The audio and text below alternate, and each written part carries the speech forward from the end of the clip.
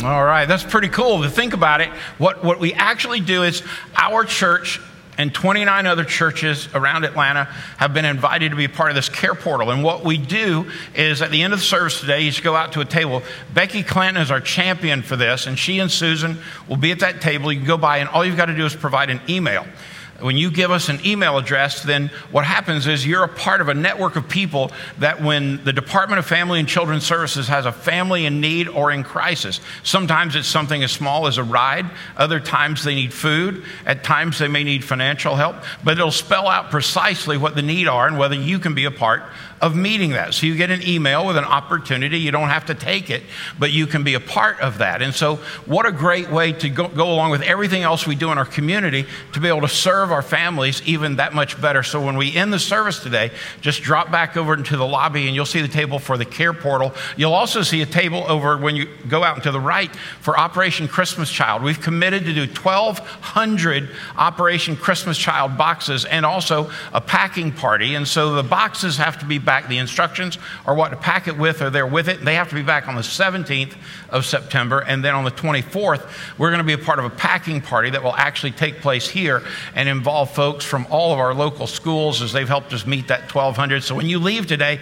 grab 3 or 4 boxes and be a part of filling those up. We are specifically being a part of shipping boxes, and the folks that are helping us, we're going to send them through Operation Christmas Child to some of the most difficult parts of the world, where literally they have to go in there pretty secretive. So I'm encouraged that our church has taken on that kind of task. I also want to remind you on your way in today, you received a copy of the adult groups brochure, 40-something different groups you can select, and hundreds of you have signed up for a group. My group will start the Wednesday night after Labor Day to study in Ephesians, so you'll have a great time with that. Jenny's group starts up soon, and hers is the Gospel of Mark, and so just look inside of this. One of the groups I encourage you to consider is at 11 o'clock on Sunday morning. Mark Stevenson is doing a group that literally is taking all of the social issues that we might run across Monday through Saturday and trying to work together in a collaborative effort with you to come up with, but this is what the Lord has to say about how we're to react to those. So make sure you're part of all those groups. We'll have a great time in them, and they'll crank up the week of Labor Day. Today, though, let's jump into this one thought of totality. I have never heard that word used so much as it was used Monday.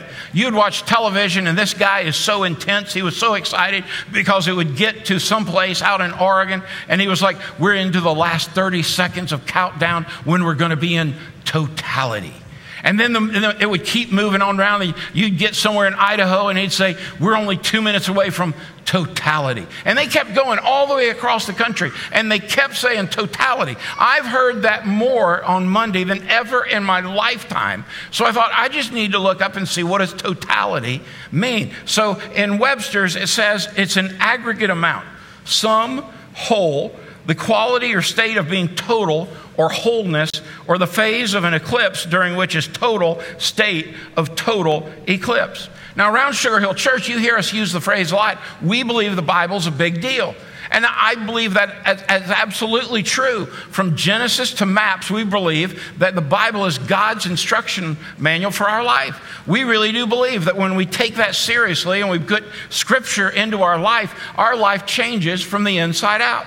This is one of the reasons why tomorrow we invite you to join us for another 21 days of Daily Aha, to let Scripture get into your life. It's another reason why we do those 5 minute a day, 5 days a week podcasts. We want to let Scripture come alive in your life. Because here's what I know. When we allow Scripture to saturate our soul, to soften our heart, then it'll inevitably allow it to change us. Our literal DNA and how we serve and care for people will change. But when we look at that and we believe it gives direction, it gives correction, but it also gives us inspiration.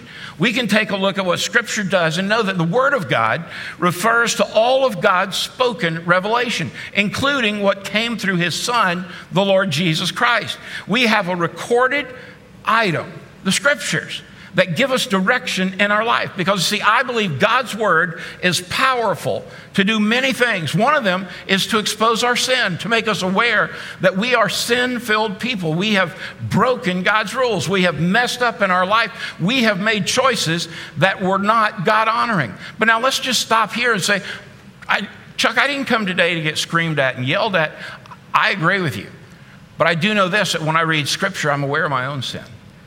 When I read through God's Word, I'm aware of how short I am from God's perfection.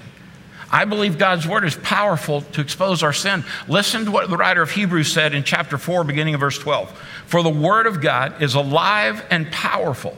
It is sharper than the sharpest two-edged sword, cutting between soul and spirit, between joint and marrow. It exposes our innermost thoughts and desires. Nothing in all creation is hidden from God. Everything is naked and exposed before his eyes. And he is the one to whom we are accountable. This text gives us a specific picture of why, when, and where God gave us Scripture. But the first thing we have to start with is God's Word is alive. It is living. Listen, if God is alive, and I believe he is, if God is breathing and living, and I believe he is, then his Word cannot be separated from him. It is alive and working as well. So when you take God's Word and make it a part of your day, and you let either the spoken word or the read word get inside of your soul, it is going to do something that's extraordinary live inside you. It will allow you to be able to not just make good decisions,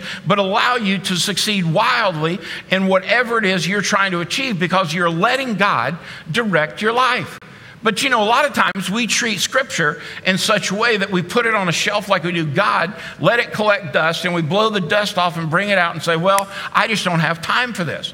But if it's living and it is alive, then we have to take the prophet Isaiah's word in Isaiah chapter 40, verse 8, where it says, the grass withers, the flowers fade, but the word of our God stands forever. Meaning it is as relevant or more relevant today than the day that God inspired men to pen those words.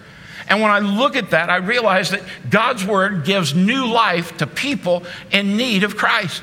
When we're able to take Scripture and walk through our need for Jesus, our need for his forgiveness, our need for him to give us direction, our need for us to follow him that we might have life in abundance here and life eternal in heaven, we find that God's Word gives us new life for people in need of Christ. But watch this. Maybe you've been a Christian for 30 or 40 or 50 years. God's Word gives us renewed life for the people of his faith already.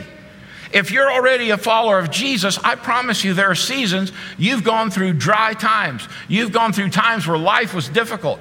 Just being a Christian does not mean we're going to avoid the challenges in life. If anything, we may raise the ante on it a little bit. But the fact of the matter is, God's Word is what gets us through those seasons. I cannot imagine going through parenting 6 daughters without God's Word giving some type of salve on a wounded wallet, a wounded soul, and a wounded mind. And some of you are saying, well, Chuck, it's like that with 2. I know. But I can't imagine going through this life. Listen, King David wrote these words, the law of the Lord is perfect, restoring the soul. I don't know about you, but man, there are times where my soul is just weary. It is exhausted. And you say, well, Chuck, you're a preacher. That shouldn't happen to you. I'm doing something wrong then. Because there are seasons where I think to myself, Lord, I need you to refresh this soul.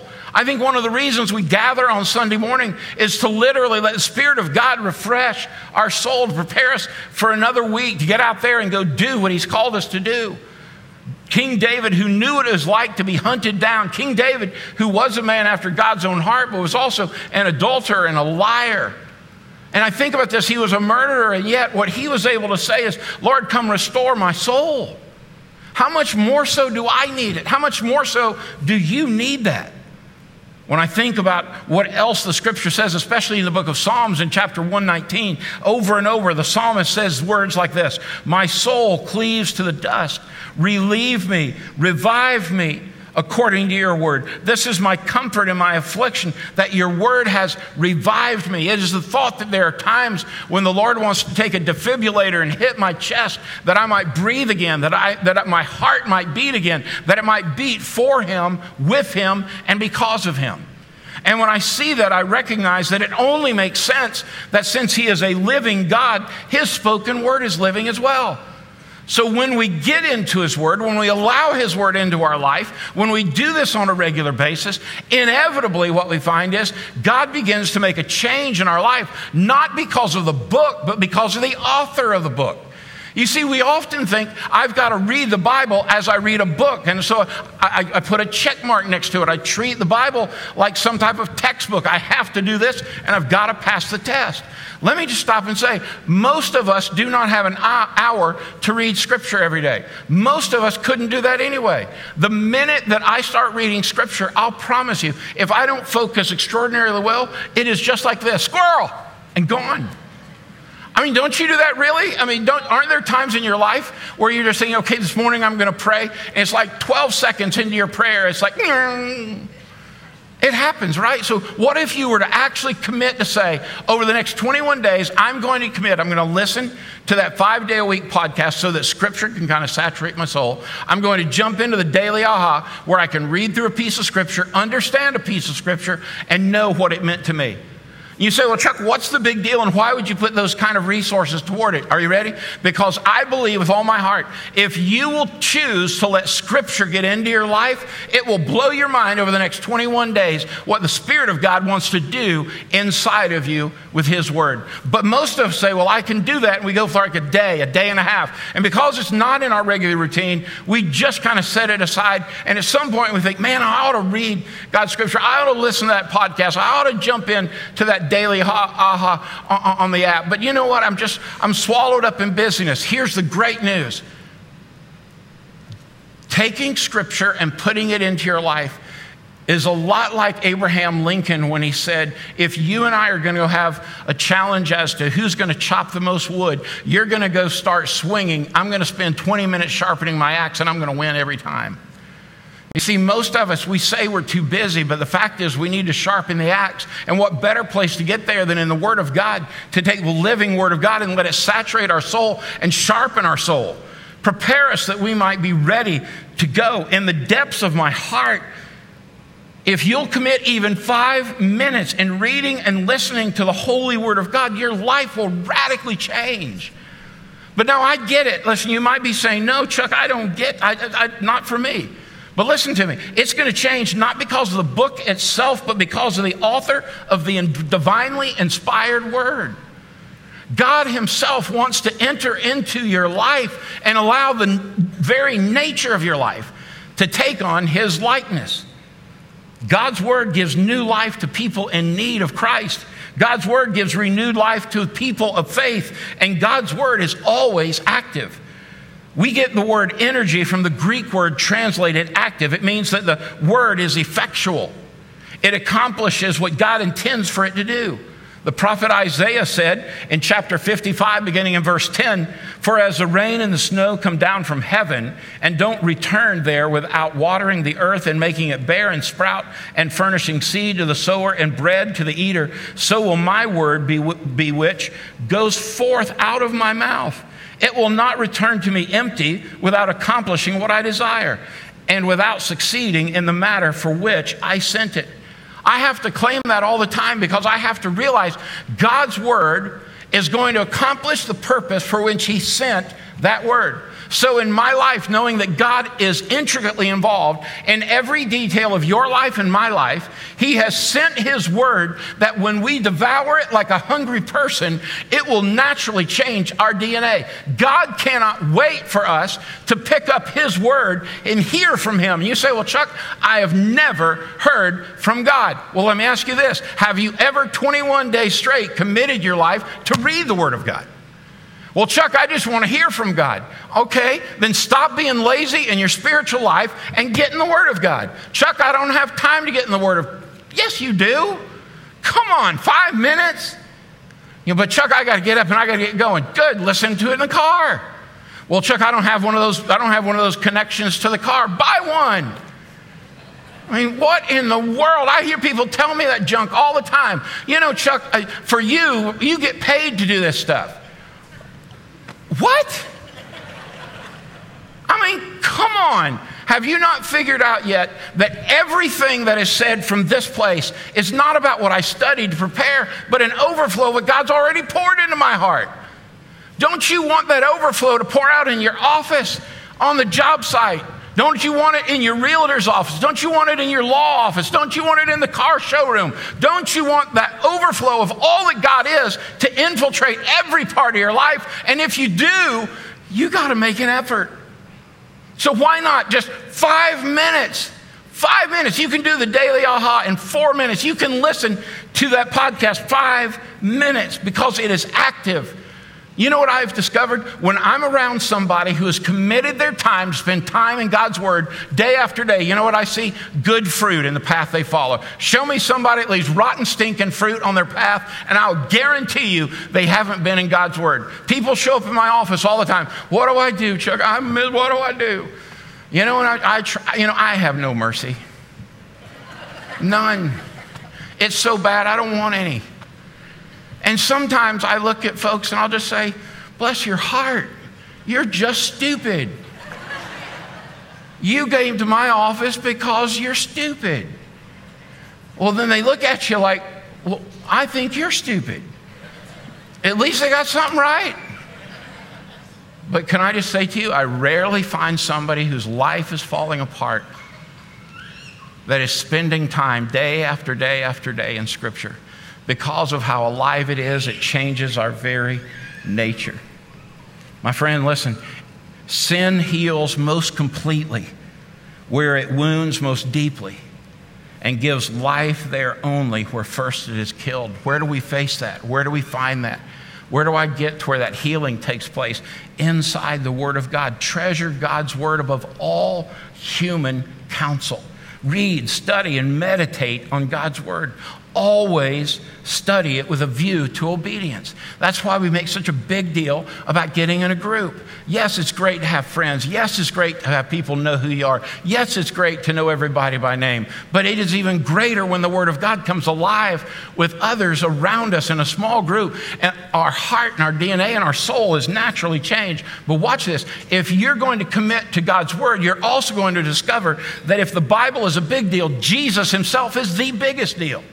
We've said around here for 6 years, if you get Jesus in the right priority of your life, you will make every other decision right. Now you might say, well, Chuck, I know people that are Christians and they haven't made a good decision in 12 years. Well, now watch this. Are you ready? You have to make the choice. When you ask Christ into your life, he is always faithful to answer. When you say, Lord, forgive me my sin, come and live in my life. I want to make a U-turn in my life. I want to live for you and not me. Thank you for dying for me and raising from the dead for me. And you make a commitment to come in and clean me up. Watch this though. Every day, the reason he grants you new mercies every day is every day you determine at what priority level are you going to place the Lord Jesus Christ. You see, when you gave your life to him, he gave you the gift of his Holy Spirit. And the Spirit alive and well in combination with the Word of God being alive and well in your soul is saying, put Jesus at the top of your priorities. You say, well, Chuck, I got to work on my marriage right now. Then you better put Jesus at the top or you have no hope. You say, well, Chuck, I'm fighting an addiction now. Well, then you put Jesus on top or you have no hope. I got to find a job. Put Jesus on top or you have no hope. But I believe with all my life that when we get Jesus in the right priority in our life, we will make every other decision well. That's why I don't think we ought to scream at people about what they do wrong. We haven't got the Jesus part right. We get the Jesus part right, we don't have to fight with the rest of the world. We don't have to protest with the rest of the world. We don't have to hold up signs and scream at people. Listen, when you look at Charlottesville, you could say, listen, it's a government problem. You could say it's a race problem. You can say it's a civil war problem. You can throw out all that junk. But listen to me. Charlottesville is a matter of selfishness and sinfulness. You get Jesus in the right priority. You don't care if they're black, green. You don't care if they're Robert E. Lee. You don't care. You know why? You got Jesus at the top of the list. But there has to come a time that you choose that. Listen to what 1 John 4:9 says. This is how God showed his love among us. He sent his one and only Son into the world that we might even live through him. Through Christ, God the Father looked at his creation, saddened by our inability to follow him, saddened by how his kids had fallen apart from his rules and his way. And so he sent his own Son, Jesus. And in John 3:16, we know that story, but John 3:17 brings it home really well. Listen, for this is how God loved you. This is how God loved your family. This is how God loves your neighbor. This is how God loved the world. He gave his one and only Son that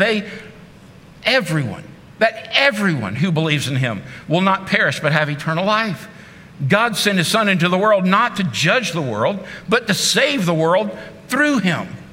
And so when we put Christ at the top of our priority list, this is why Christ came. This is why he gave us the gift of his Spirit, that we might have an opportunity to know. If we're looking for hope, it's found in Jesus. If you're looking for peace, it's found in Jesus. If you're looking for forgiveness, it's found in Jesus. If you're looking for joy, it's found in Jesus. If you're looking for heaven, it's found in Jesus.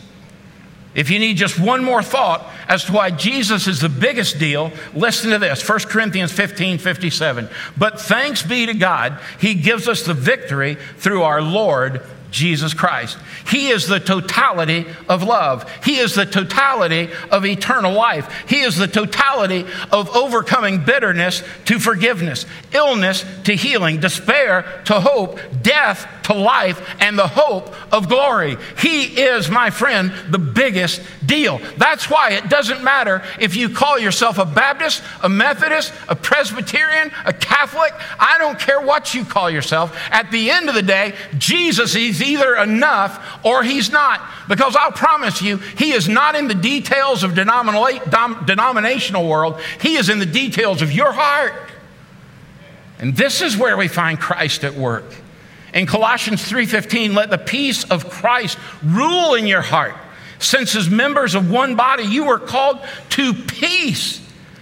And watch this, and to be thankful.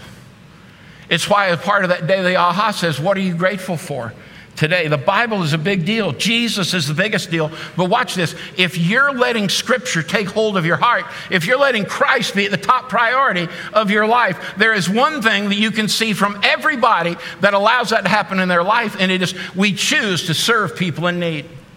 Jesus said, and he was clear about this, the greatest among you must be a servant. God's grace extended from his hand to ours and from his heart to others. You see, you show me somebody who empties himself of selfishness and sinfulness, allows themselves to be filled up with grace and mercy, that allows Jesus, the Lord, to take over our life, to be able to make the greatest difference in our life. I'll show you somebody who's serving other people. You say, well, Chuck, I know folks who serve other people, and here's how they act. Are you ready? When you get Jesus in the right priority and you get the Scriptures in you, you don't have to measure yourself by anybody else except God's standard.